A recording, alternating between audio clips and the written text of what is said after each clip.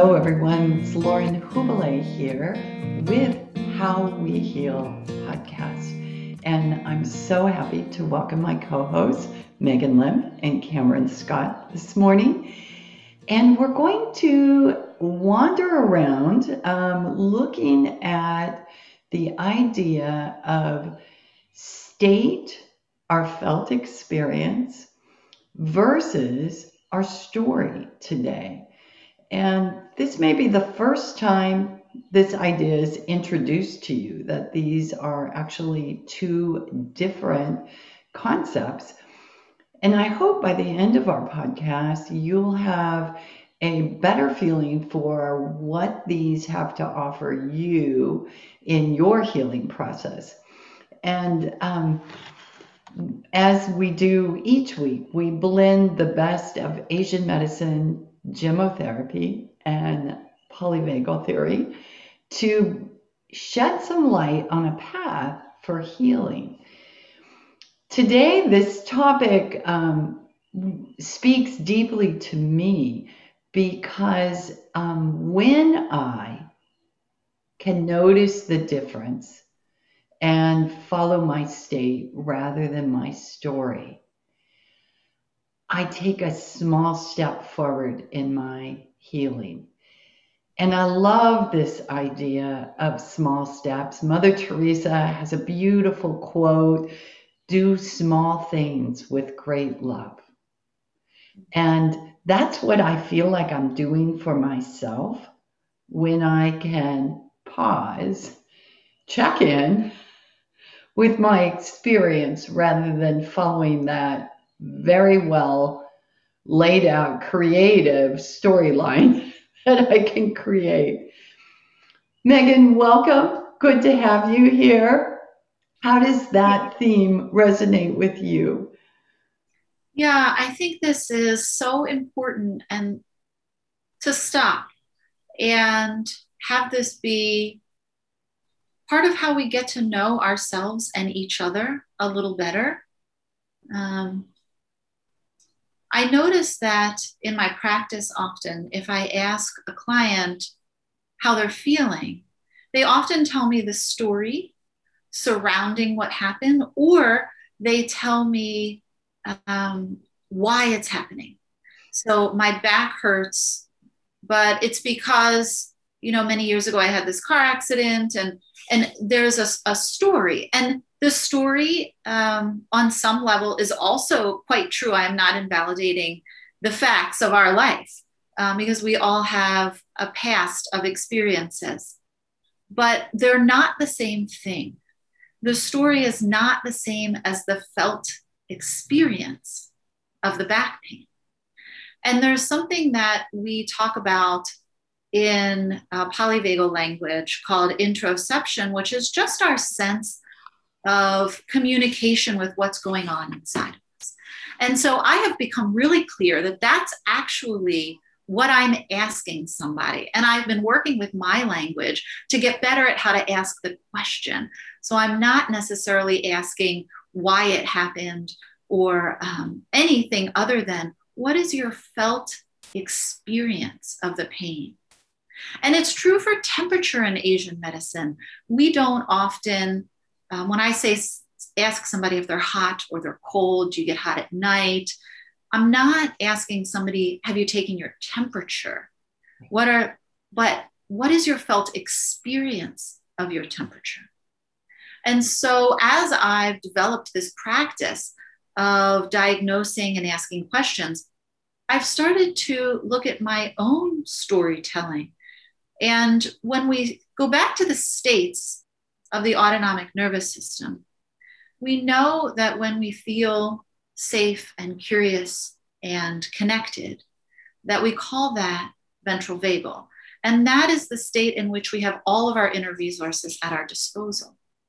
And we know that without being conscious of it, sometimes we move into a state of protection, a more mobilized or maybe a more immobilized place, which we call the sympathetic and dorsal states.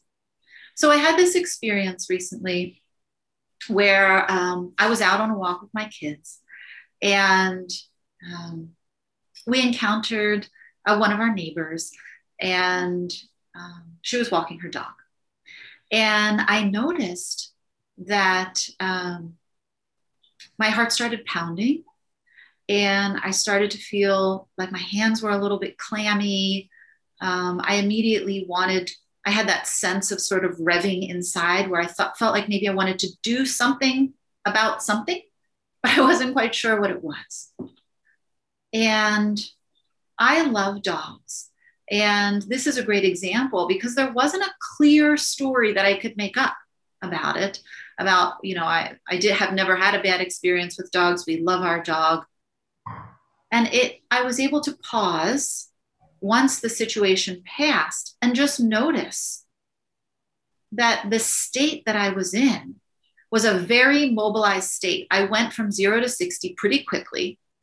Something in my autonomic nervous system was neurocepting something that felt unsafe to me, even though I couldn't put my finger on what it was.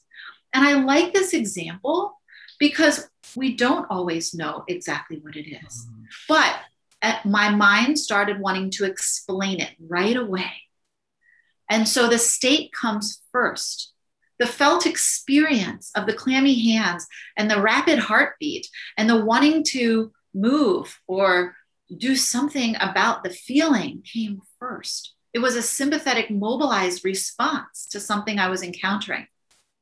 And then I started to respond to that by trying to make up a reason why. And this happens all the time, that we encounter things that are maybe unclear and we're not sure of.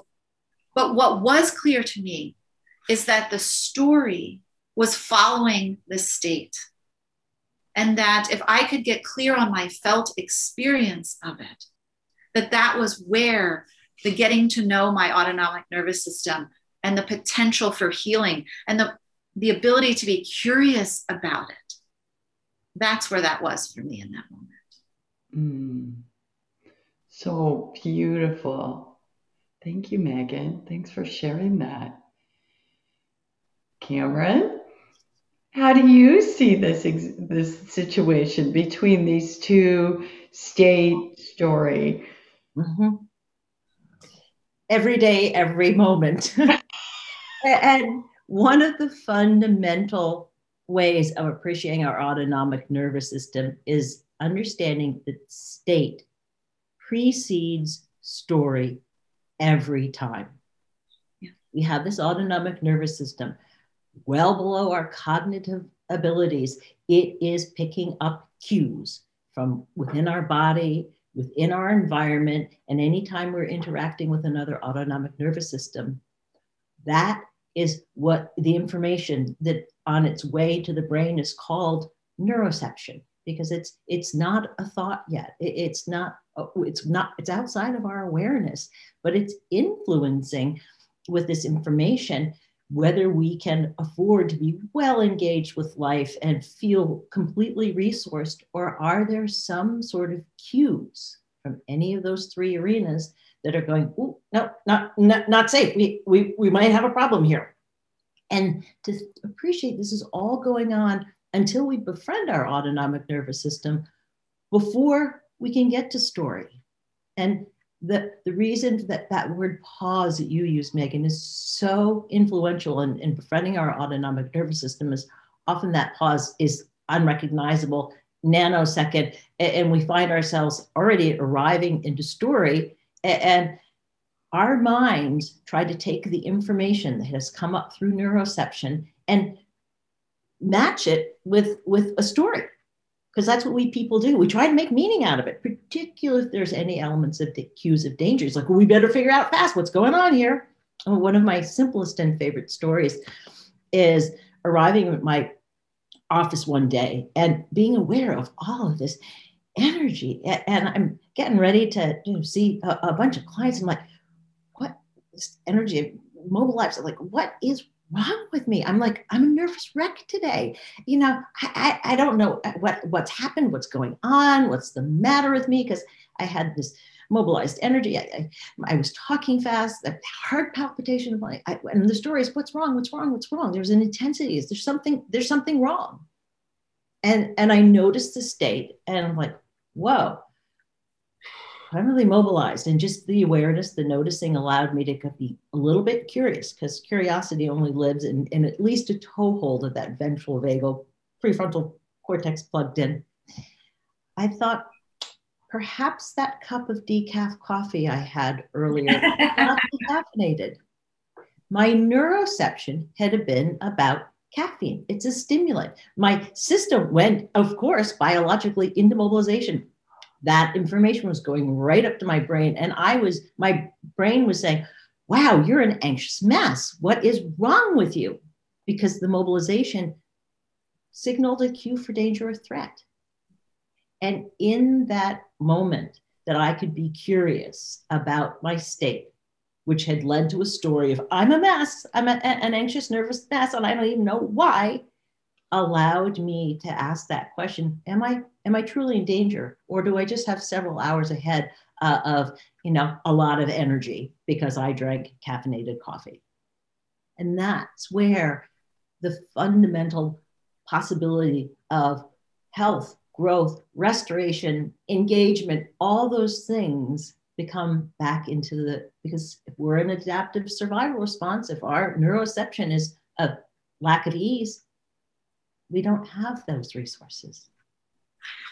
Cameron, I think this is such a beautiful illustration of our self-talk to ourselves and a great example of story, because your story is one that we have all told ourselves. I mean, maybe there are people that haven't, but I certainly have used all those words inside my head that you're sharing with us now. If we're honest, mess, or what's wrong, or why am I so messed up? Or so we use these negative words with ourselves. And I think part of the practice of becoming more aware and befriending our autonomic nervous system is being able to transform that relationship with ourselves, to know that our neuroception is not a choice. Cameron was having a physical response to something. Her autonomic nervous system was in a survival state or a mobilized state as a response to something. And it doesn't mean that there's something wrong necessarily with us. It doesn't mean that anything is a mess, but we can take the moment to now understand and honor our autonomic nervous system, that it was just simply doing its job. It got a cue that something was off, and it responded. And so, sometimes I think the story isn't always negative, but often the stories that we create are negative. And there is this big freedom that I've encountered in befriending my autonomic nervous system, in taking away those big umbrella statements about myself of mess or wrong or all of that. All the ways that I tell myself that I'm not okay. Actually, my nervous system is doing its job so perfectly well. It is, right, Megan? I mean, that's what it was designed to do. And unfortunately, our brain likes to take over with story. And I was thinking about this from the perspective of a practitioner of, you are so wise, Megan, to be working with this concept with your clients of bringing them to their state, right? Helping illuminate that. And of course, we have to all create that in ourselves. But for practitioners listening, so often we get caught up with treating the story. And psychology for years has done that, right? It's followed the story. And I think Asian medicine less so, but I know in homeopathy, and I think in the allopathic use of gemotherapy, we're following story.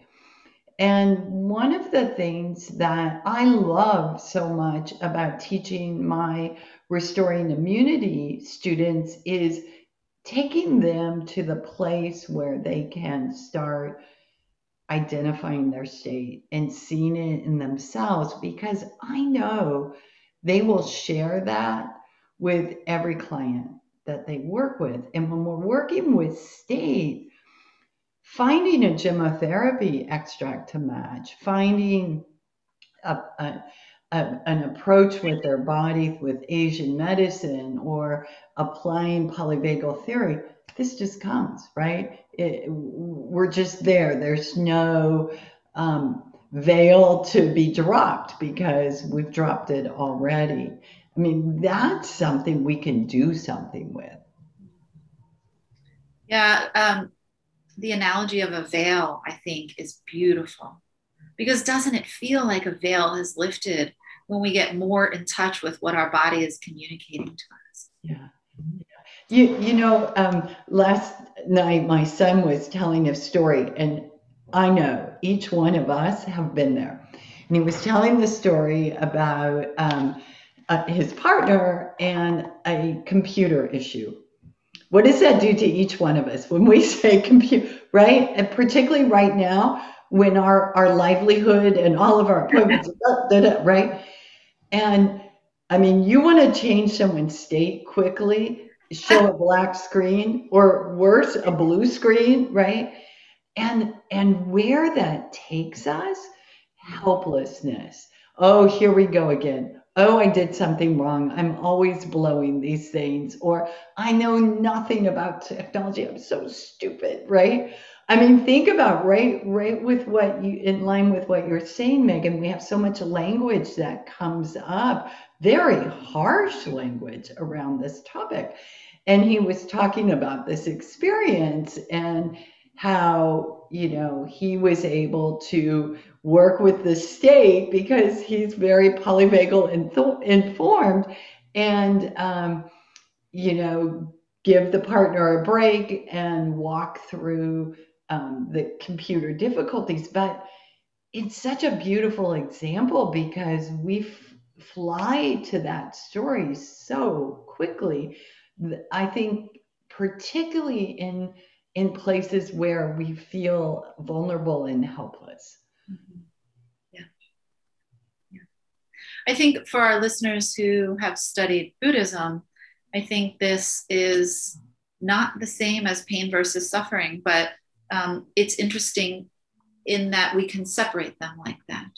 So in Buddhism, they describe pain as the felt experience and suffering as the story that we tell about the felt experience. And that is viewed more as a choice. The felt experience is the part that gets us in touch with our state. And that part's not a choice. That's the autonomic nervous system doing its job. And pain is maybe not the right word because it's just what we are experiencing in that moment. But in Buddhism, they talk about pain versus suffering. So felt experience versus story. Yeah. And Cameron, you brought up the important point that biologically, we do experience our state first. Yep. Every time. It is simply what happens after the state. Something has influenced our state. Yeah. So, in advice for our listeners, tips for feeling into that state.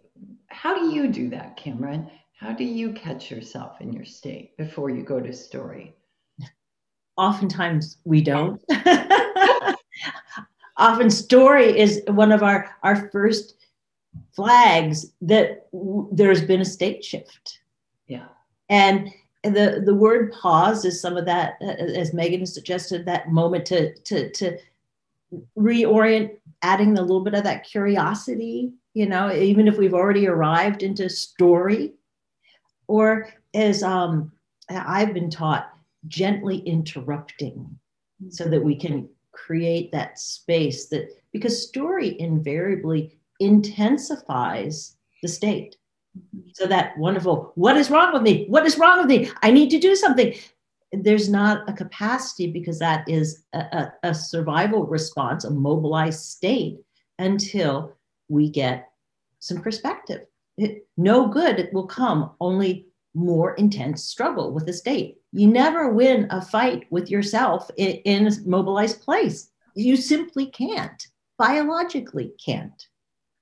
Cameron, this is genius. I love that you're offering up because, we are painting story in not the best light right now, right? So if we take a moment and just note that, Cameron is offering us the ability to use story as a tool. I had the most the door to noticing a stage shift. Yes. A most pivotal moment in work with a client for both of us, honestly. He came in and he'd been doing polyvagal theory for quite a while and really was a good state tracker. And he came in and basically sat down on the sofa and he said, okay, I'm a mess. I'm super mobilized. I have an emergency at home. You've got to tell me what to do. We don't have time for polyvagal theory. We have to figure this out right now. I'm like, okay. So we're super mobilized. And I said, I noticed my mobilization starting to come up. It's like, oh, this is an emergency. I've got to fix this. I've got to really hop on it and be effective. And then I'm like, okay, Cameron, what's going on? I'm like, I'm getting mobilized. So I brought myself back to a little bit more mobilization. I said, okay, we have a choice point here. You're super mobilized, right? Yeah. I could add my mobilization, and for the next hour, we can really find the right thing to do. And I'm going to give you all I got, and tell you what to do and where to go and how to fix it. And you're going to try to figure it out. Or we can take the next 30 to 60 seconds and bring in some more ventral vagal energy and see where possibility really actually lives. So we literally did just some breath work, and could feel that ventral vagal energy coming back on board. And I could feel it in myself. I could see it in my client. And this didn't have to be a client. This could be a family member or best friend or your child. And it was just remarkable because together we then appreciated, as soon as that ventral vagal possibility existed, he's more regulated. He goes, oh, I know what to do. I could do this, or this. But really, when I feel into it, and he walked out of my office probably a couple minutes early, said, I'm good. Yeah. Wow. And that was just by having that opportunity to really appreciate the state and how often the state goes flying into story. And that is not where we all lived happily ever after if it's an adaptive survival response. We're biologically jammed. Okay, can I tell you a story? Yes. So I had this image of a situation come to mind. This is a number of years ago. And I believe that it came to mind in the middle of a treatment. And maybe it was because the person on the table was quite mobilized. And Cameron, I think this is coming up for me right now because what you're saying, it is interesting how the two autonomic nervous systems in therapy type situations engage. And that's something we could talk about all day. But to illustrate how we all have our own knowing and inner clarity and how ventral gets us there, I had this image come to mind. And this is the situation. We live in Missouri. And in Missouri, people go to lakes and rivers in the summer and they put their chair in the water or they wade around. And the water is often sometimes clear, but not all the way down. It's not like the ocean. And it can be murky. And so this is a situation. The three of us are standing in the river and the sun is shining on us and it's a warm day and we're just having such a beautiful ventral moment together. And I noticed that my wedding ring has fallen off my hand, okay? And it's now down in the water. My immediate desire, I fly into a sympathetic state and I want to go scrambling through the water before it sinks to the bottom so that I can find the ring, right? But now I'm kicking up all the dirt on the bottom of this river or this lake, and I cannot see a thing. Yeah. Or you guys can co-regulate with me, as you always do, and say, hey, why don't we just pause for 30 seconds since the water's not deep? Let the water settle, and you can see where the ring is and just lean down and scoop it up. And I think for me, this illustrates the pause so beautifully and illustrates how we get back to clarity with the pause. so beautifully. And I have found that it's applicable to so many moments. Oh, Megan, of course I'm going to love that story because it's about a river, right? But that's spot on. And I think with both of your examples, something I would really like to bring to light is these are really more efficient ways of working with ourselves anyway. We think, oh, I don't have the time to slow down, or I don't have the time not to go into this place because I need to know this now, right? And giving ourselves the time to open up to curiosity, and a word I want to put out there is being compassionate with ourselves for just a split second or two, right? Can begin to open up that curiosity, can illuminate how we're following the story.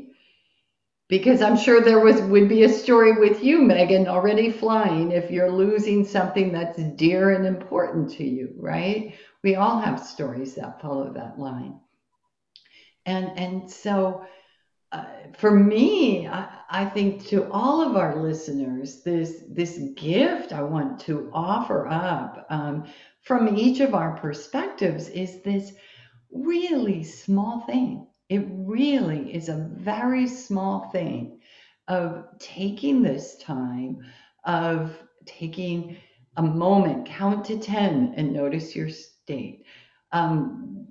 Find a way to do that. And I would invite you to do that today, to find one moment in your day today that you notice yourself becoming mobilized, your thoughts becoming rapid, perhaps your body heating up, or your breathing, or your heart rate accelerating. And take a moment and check in and discover what line you're following. Are you following the line of the story, or are you checking in and being present with your body, being compassionate and curious about what's happening? Yeah, it's a practice. State tracking is a practice. It is. The payoff is rich. Oh, yeah. Yeah. I think that's a beautiful place to close, Megan. We can't top that. So I'd like to thank all of our listeners for joining us in this rich conversation and inviting you to work on your practice in the days ahead before we drop our next episode for you. And ladies, if people are interested in your work and your practice, Cameron, where would you direct folks to learn more about you or polyvagal theory? There are two ways. There are actually 3 websites I highly recommend, or at least 2 out of 3, because one of them's mine. But there's the Polyvagal Institute, which is where Deb Dana and Steve Porges have come together and really are culling many, many aspects of interest around polyvagal theory from all over the world. Deb Dana has her own rhythmofregulation.com, where you can really find out personally some of her teachings and some of her wisdom. And Cameron Scott, MA, is where you can find a little bit about me. Wonderful. And Megan? Yeah, you can find out more about my practice and my work in Asian medicine at aculemp.com. Thank you. And if you're interested in gemmotherapy and following this path, I happen to be starting a new series of courses that begin the first week of April. It's a 12-week program divided into 4-week segments called Restoring Immunity. And you can find that on my website, laurenhubele.com. Ladies, thank you. It's been a great pleasure.